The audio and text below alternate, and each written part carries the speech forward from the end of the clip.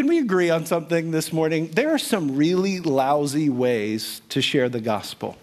All right, can I say that again? Out there are some really lousy ways I cannot get the concept of Christian graffiti. All right, so sometimes I'll drive by, and you'll see somebody who's taken the time to spray paint something, or you're in a restroom and you see, and I'm like, that's weird. All right, can we agree that that's weird? No, some of you are like, I do this every day. All right, you're weird, okay? So Christian graffiti, in back about 500 AD, during the time of the Crusades, there was a time period when an army would conquer another army of people who weren't Christians. And in the process of them retreating, they would spray water on them, and that would be the way they baptized them. That's a lousy way to try to share the gospel, right? It is pretty far away from our understanding of faith.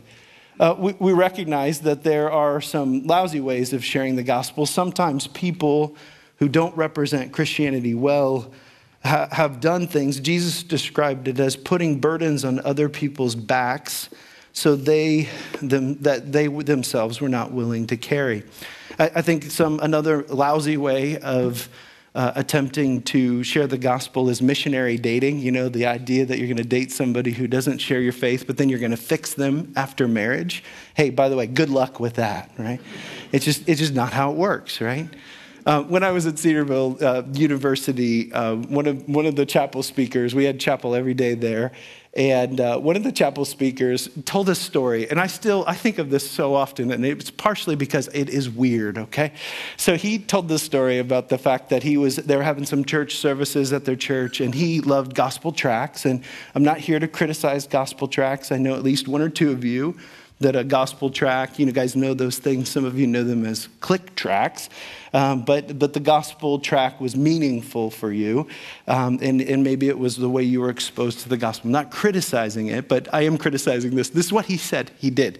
He said he was driving down the road in a school bus with a bunch of students. I think they were praying for a rally that was coming up. And he saw a guy on the side of the road. And so he took a gospel tract. He said this out loud. And he threw it out the window, hit the guy in the head. And then a week later, the guy came to church and he said it was that tract. So at Cedarville, after chapel that day, we all went outside and we practiced our, no, we did not do that. So that's weird, right? Can we agree that that's unusual? Today, as we study God's word, one of the things that we're going to see is the primary way that the Lord chooses to advance the gospel in Scripture is through individuals who've been impacted themselves by the gospel, have a personal, meaningful relationship with somebody, and people who are willing to articulate that to those who are around them.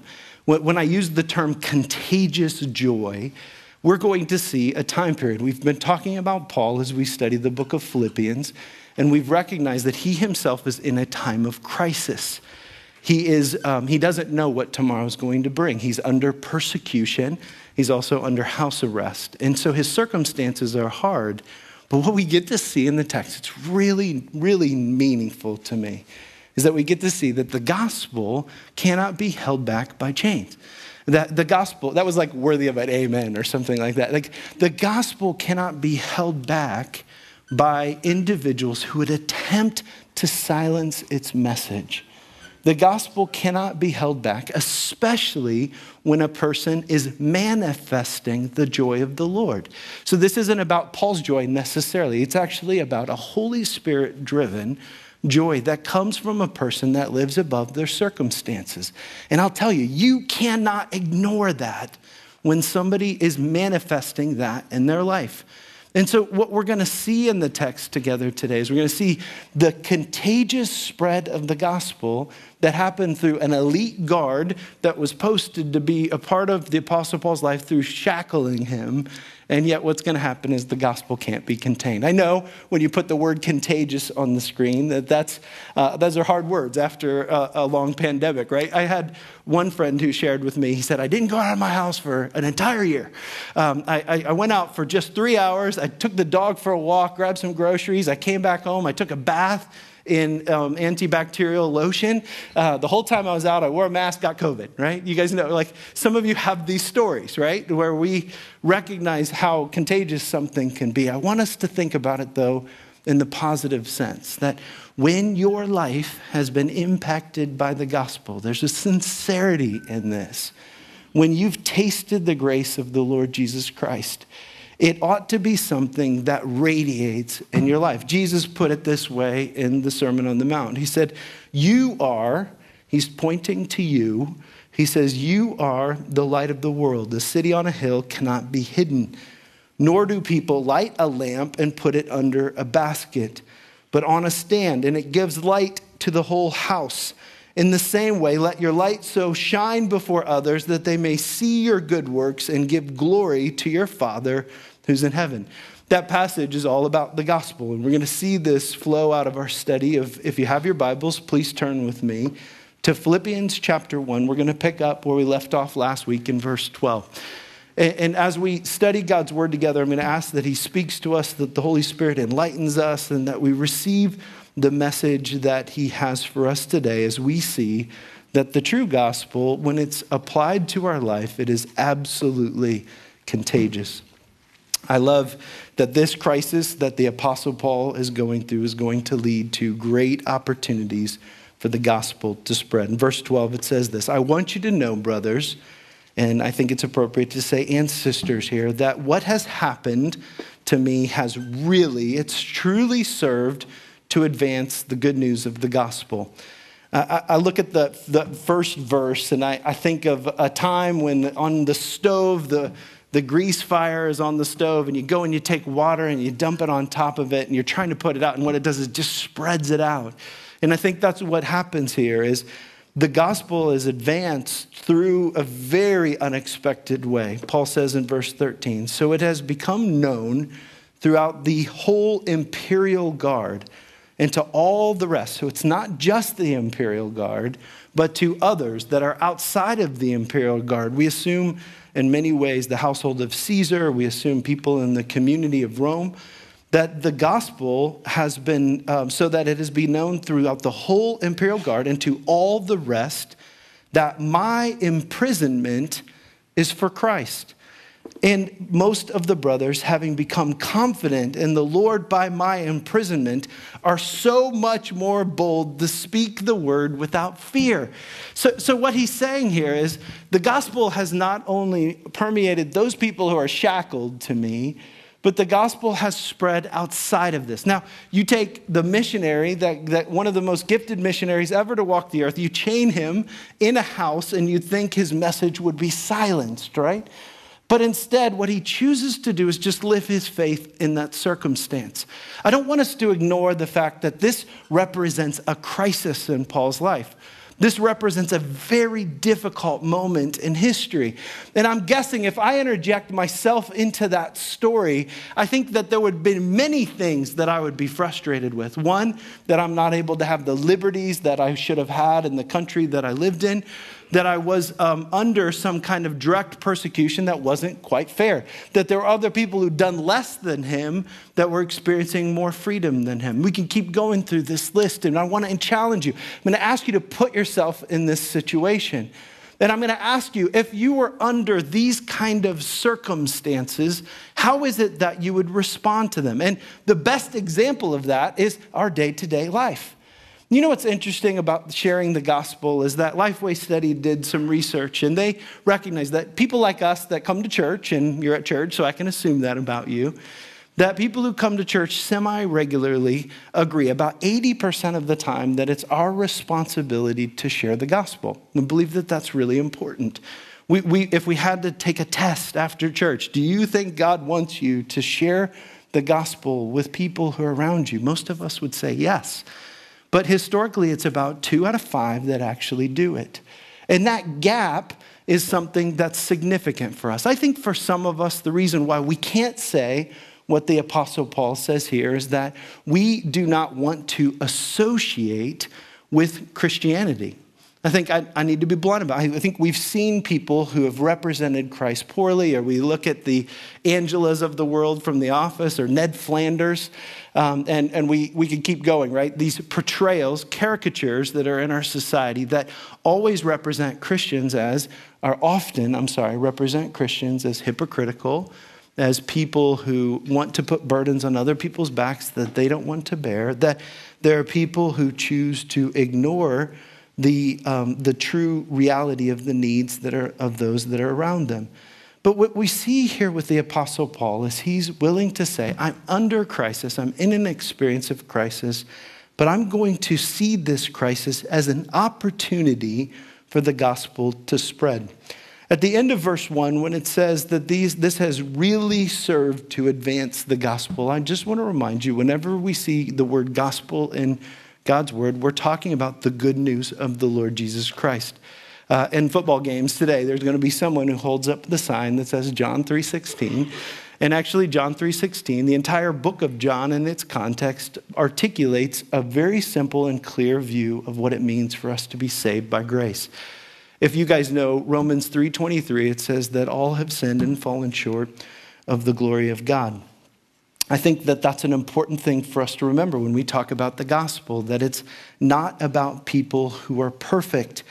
Romans 6:23 says, for the wages of sin is death. This is the bad news of the gospel, but the gift of God is eternal life through Christ Jesus our Lord. Our salvation is not because we've earned it. It is because we've received, as Romans 5:8 says, that while we were yet sinners, Christ died for us.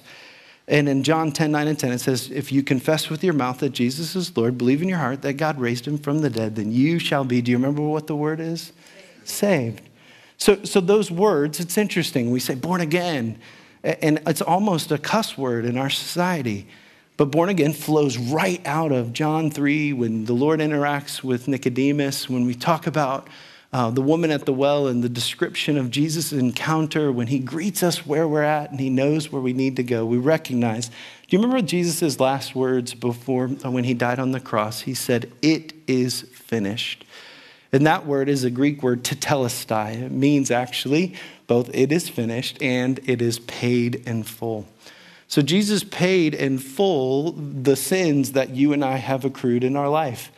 But what I appreciate when we talk about maybe people outside of the gospel that would accuse us of being hypocritical or not quite understanding what it means to live in a broken world or those things, I think that it's really helpful. E.M. Blakelock put it this way, and I love this statement.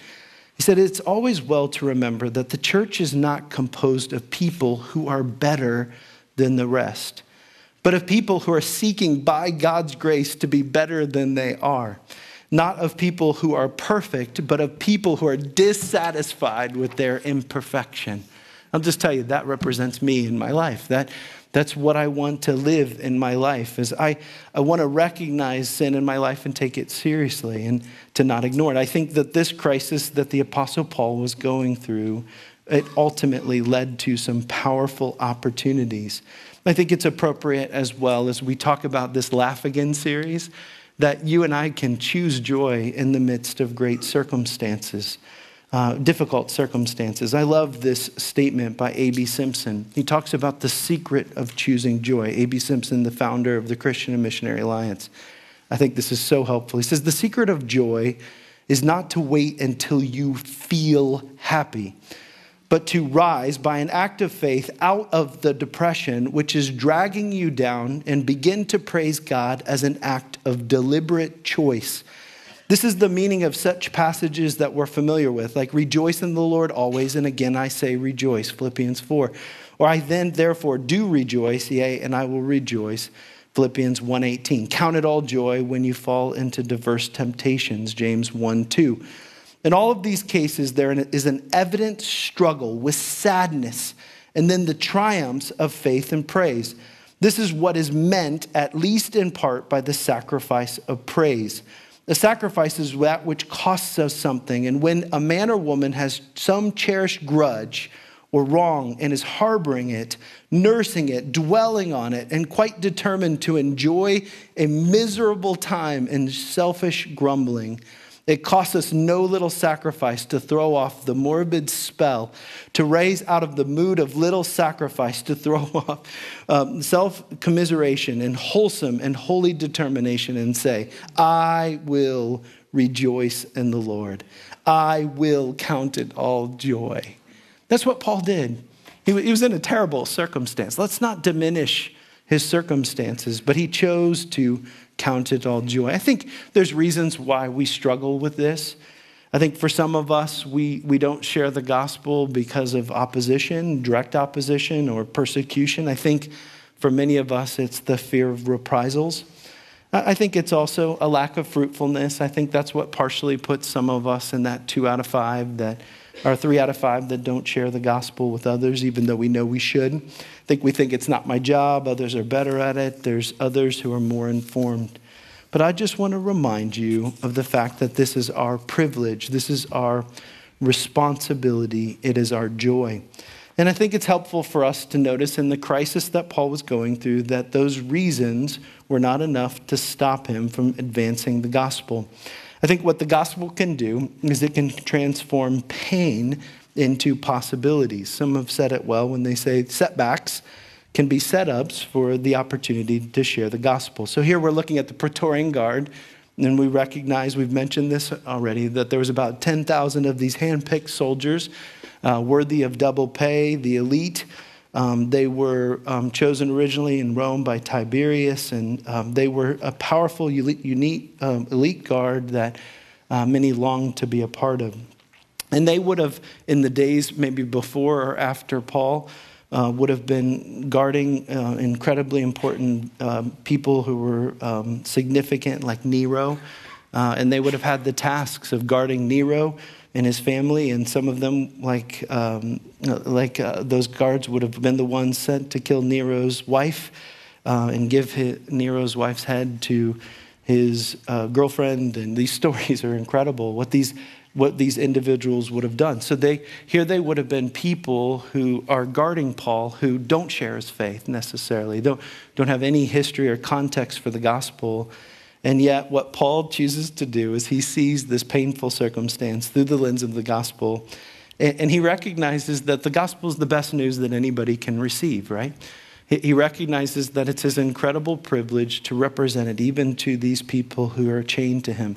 And Paul knew a secret about the gospel. You think about the term good news, and I'll just remind you, church, that the gospel needs a messenger.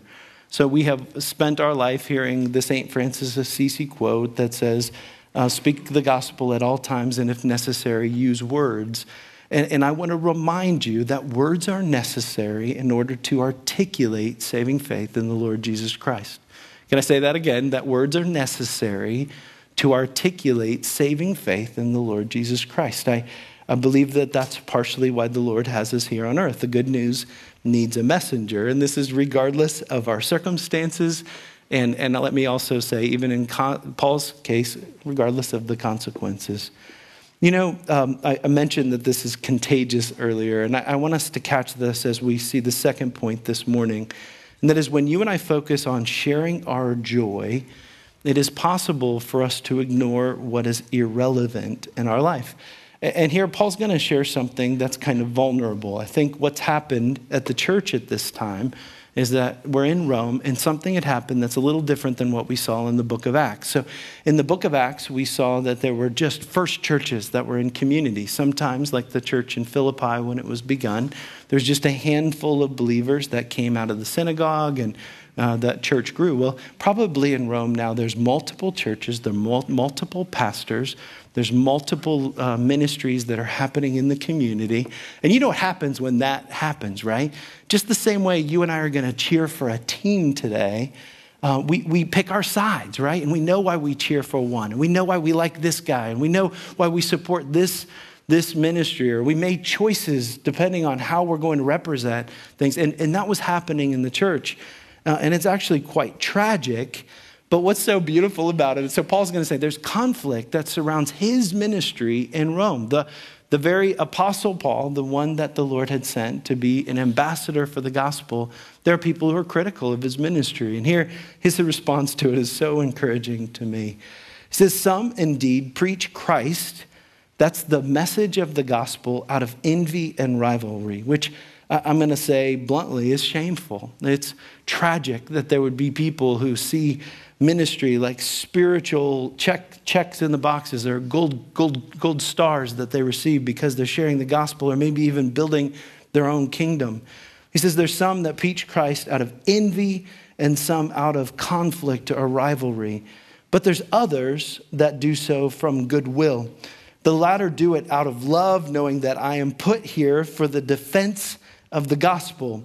The former proclaim Christ out of selfish ambition, not sincerely, but thinking to afflict me in my imprisonment. So people had heard that Paul was in chains. They were guessing for some 2 years that this had gone on. And there were some who said he's there because he deserves to be there, because he's a criminal. And that was people within the church. So he dealt with this accusation or conflict that was surrounding him. And you know what I love? That the Apostle Paul boils this down to saying, like, as long as the gospel's preached, it doesn't really matter. As long as the gospel is exalted in this process, my name, my reputation is probably not that big of a deal. So here he puts it in perspective. He recognizes that there's rivalry and conflict. And I think that what he ends up doing, and I encourage you, for some of you who are crushed under the pain of your circumstances, that when you and I share the gospel, we can experience a beautiful self-forgetfulness. In other words, what Paul is experiencing here is he's like, it's not that big of a deal that people think lowly of me. In fact, my circumstances, as painful as they are nothing compared to the suffering of Christ and my ability to represent his loving kindness well. In other words, we got more work to do, so let's stop worrying about things that don't matter. Hey church, I'd like to say that to each and every one of us. We've got more work to do, so let's stop worrying about things that don't matter. I think it's helpful for us to recognize when we focus on sharing our joy, we ignore what is irrelevant. And I think that what is relevant is the sharing the gospel out of the overflow of our hope. Charles Spurgeon said this about the Apostle Paul in this text, and I love it. He says, notice the beautiful self-forgetfulness of the Apostle Paul. So long as the gospel could be more widely published, he didn't mind where he was or what he suffered. Can you say that about your own life? Can you say that about your own circumstances, even those that are difficult or challenging or that you wouldn't have chosen? I believe with this kind of perspective, we can say this regardless of our circumstances. I think what can happen then is the gospel can flow out of the overflow of our hope. I mentioned earlier that beautiful statement that we want to be people who are prepared to give an answer for the hope that we hold dear. That's fiercely personal. That's my story. It's what happened in my life. And I'll just tell you that there have been people in my life that I've watched from a distance, that I've seen their uncharacteristic joy. There was a senior in high school when I was at Wayne High School, public school in the Huber Heights, Dayton area, that I remember when I came into that school that she was a person who cared about people who you wouldn't expect her to care about. She was a person who was daily living with joy. In her own life, her parents were going through a painful divorce. She had very difficult circumstances at home. But she was a person from a distance. I remember as a freshman, didn't really know her very well, but as a freshman, I noticed the fact that she was a person that radiated joy.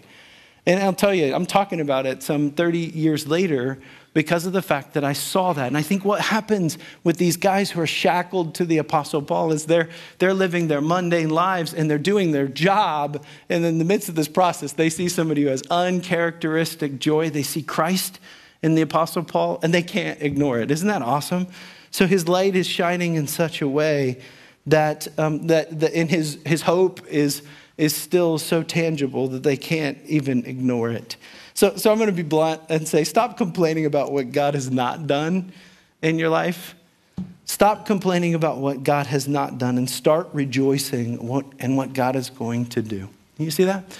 You see that perspective change that comes? I think this is partially what it means for us to have a joyful mindset. I'm quoting Warren Wiersbe here. He says, you look upon your circumstances as God-given opportunities for the furtherance of the gospel. And you rejoice at what God is going to do instead of complaining about what God did not do. Some of you need to write that down today. I tell you, I did. I needed to write that down because it's so incredibly true. I think Paul models for us the third point this morning, and that is proclaiming Christ is really what matters. It's the most essential thing. We see this in verse 18. And So right in these verses before, we see that the Apostle Paul celebrating not only the fact that the gospel is being shared amongst the Praetorian Guard, but the gospel spread and other people were inspired to share the gospel. And then at the end, he says this in verse 18. He says, "What then? Only that in every way, whether in pretense or in truth, Christ is proclaimed, and in that I rejoice."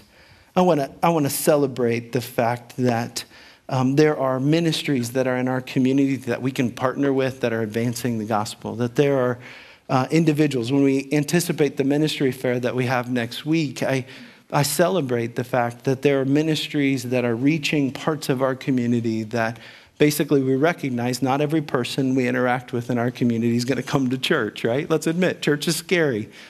We are weird people sometimes, right? Sometimes it's hard for people to connect with going through the scary doors of a church. But we also recognize that there are ministries that we can partner with that have at their core a desire to advance the gospel. And we celebrate that. That's why I'm excited about that list that we have in the back. But what I see with Paul here is that when he says this, "What then? Only that in every way, whether in pretense or in truth, Christ is proclaimed, and in that I rejoice." I think we get to see him accentuating this simple truth. You can mess with me, but don't mess with my gospel, the message of the Lord Jesus Christ. This term, "what then," is a Greek idiom, tigar, which translated, it means, why does it matter? What does it matter? It doesn't mean anything. It's no big thing. It doesn't matter at all. Who cares about my own challenges and suffering as long as Christ is proclaimed? Church, I read this and I see something about the Apostle Paul that I think is very relevant for us today. I say this in my own life. This is a personal conviction of mine, but I want to be known by people who are around me, not for what I'm against, but I want to be known with people around me, especially in my community, my neighbors, people who surround me, for what I'm for. I want them to understand that the most important thing about me is the gospel, what God's done, not because I'm perfect, but because he chose to love me and to forgive me. And I see when Paul says, "I rejoice" here, I think it's helpful for me to understand that he's living his life in such a way that he's celebrating certain things. And I think that it's important for us to note, the Apostle Paul at that time period in history, he could have been spending a majority of his time working on a political coup to overthrow the corrupt government that was in front of him. He could have. He could have spent his time and energy being upset about what wasn't happening in Rome at that time. Rome was messed up. If you haven't read about Rome at that time period in history, it was despicable what was happening. But what the Apostle Paul chose to invest his years of his life in was to be in a cultural context where he deliberately pursued to advance the message of the gospel. And I think that that was characterized by great joy. I think that it's important for us also to be people who thank God for gospel preaching churches and ministries in our area that are different than us. I'll say that again. I rejoice in the ministries of the gospel that are in our area that are different than us. Because if the Apostle Paul said, "I've become all things to all people for the sake that I might save some," that it's okay that there's different types of churches, different types of messages, different types of individuals who preach the gospel in different ways. Some of you know the historical conflict between two men that many of us respect, John Wesley and George Whitefield. It's a matter of historic record that these two English evangelists were people who disagreed heavily on doctrinal matters. Both of them were very successful at preaching to thousands of people and seeing multitudes of people come to Christ. And it's reported that someone asked Wesley, a news person, asked him if he expected to see Whitefield in heaven. And the evangelist replied, "No, I don't." "Then you don't think Whitefield is a converted man?" he asked. Wesley said back, "Oh, he's a converted man, but I don't expect to see him in heaven because he will be so close to the throne of God. And I so far away that I will not be able to see him. Though he differed with his brother in some theological matters, he did not have envy in his heart, nor did he seek to oppose the ministry of George Whitefield." I say this to us not because of some apparent conflict that I observe. I actually just see this from a perspective that just says, in my heart, I want to join Paul in caring for Brunswick, Medina, Strongsville, the communities that are around us. Many of you have that same heart. And I think that for some of us, as we go back to this series that we're going through about laughing again, is that there's a winsomeness that I believe the Lord desires of us that people ought to see in the way that we choose to live our life. We all recognize in a post-September 11th world, all of us have recognized, I guess, as long as there has been time, there's been tragedy, there have been crisis and challenges and things that are discouraging. I think when Jesus challenged us in Matthew 5 to let our light so shine before man, he was saying something not only about understanding the gospel, but also about our joy. That they would see it in such a way that it's winsome enough that we say, I want that in my life. I need that. And so I think that Paul here is saying it's irrelevant who gets the credit as long as the gospel is proclaimed. And that's how I feel about being a minister of the gospel. That's how I think about the privilege of partnering with each and every one of you. But I will also remind you that part of my job is to equip the saints to do the work of the ministry. I was really surprised on some of the more recent research that, and this is something we're wrestling with as a church ministry, is that historically one of the reasons why people haven't shared the gospel is because they don't feel equipped to. And we're going to keep working on that. That's actually a part of the Discovery series that we'll get to down the road. But I don't really believe that it's that we can't find the information as to how to share the gospel. I think that the thing that may be hindering us, maybe a governor on top of us, keeping us back from sharing the gospel, is that there's an authenticity to our faith that has to be lived out at its core. An ability for us to really say, hey, in the midst of a cancer diagnosis, the Lord's got this. We're good. We're going to be okay. In the midst of a lost job or a painful circumstance, we're going to be okay. It's a person who's literally chained to a Roman guard under a false accusation that was misunderstood and yet can say, it doesn't matter. As long as Christ is exalted, that's what matters. I love to share this story. It was one of the goofiest experiences of my life, but I love to share a story of a woman. I've shared this in many different settings that was at a nursing home that my grandfather was at when he was at the end of his life. And this woman found out that she had been diagnosed with cancer through a church bulletin. All right, so the church sent her the weekly bulletin and had prayer requests in there. And in the moments before that, she had shared with me how excited she was to go home. And she was living at the time with her grandchildren and her son and daughter-in-law. And she was so excited. Her name was Edith. She's just a jewel in Florida. And but one of the things that happened when Edith recognized the diagnosis of cancer, that they expected her not to live longer than 2 weeks. She ended up dying in that 2-week time period. One of the things that happened with her was that at the moment that she found that out, which, by the way, is probably one of the worst ways that you can find out that you have terminal cancer, is through your church bulletin when the church was supposed to, what a goof up that was. But when she shared it with me, I was just a young boy. I hadn't started ministry, but I saw something that was incredible about this woman. For the next 2 weeks that the Lord let her live, she was a person who cared for the people who cared for her like they were eternal. She was a person who loved those people, the nurses and the doctors that were caring for her. So instead of being bitter and angry about the things that she was not going to get to experience, she lived in that nursing home with the joy of the Lord. And I'll just tell you, it's infectious, right? People could not ignore the fact that there was something incredibly different about this woman.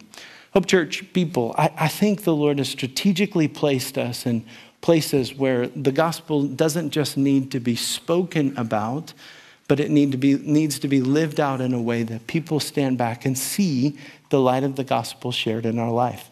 And I think that this whole theme of contagious joy is what we get to see in Paul's life in this time period of great discouragement. That instead of being under his circumstances, he was above his circumstances. And let's not ignore it. It said that it had been advanced to the whole Praetorian Guard. The gospel is unstoppable, by the way. The gospel cannot be stopped through persecution. History has proven that. I think the only way the gospel gets stopped is when you and I choose to not recognize its work in our life and not allow it to flow outside of us. Would you join me in praying? We're going to pray for a couple things here. I like the way that Warren Wiersbe puts this. He says, the same God who used Moses' rod, Gideon's pitchers, and David's sling used Paul's chains. And so I'm going to ask each one of us to ask this question: what do you have in your life that you think God wants to use for the advancement of the gospel? Father God, I pray for each and every one of us. I know that in this room we have responsibilities and privileges. We have relationships. We have friendships and family. That I believe that you do not want us to be silent about the gospel in our life, that you've asked us to be generous with it.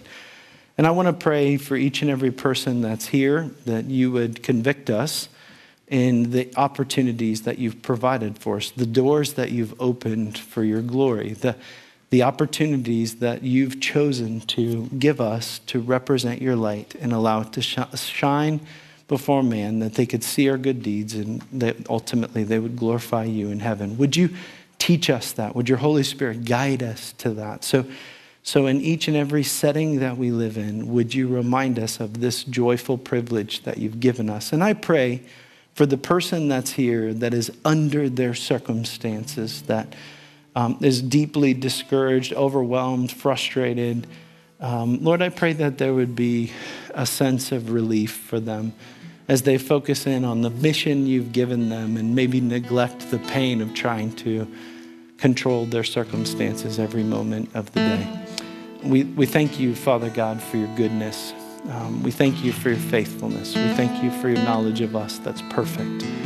I pray that your joy would be our strength. We pray this in Jesus' name. Amen.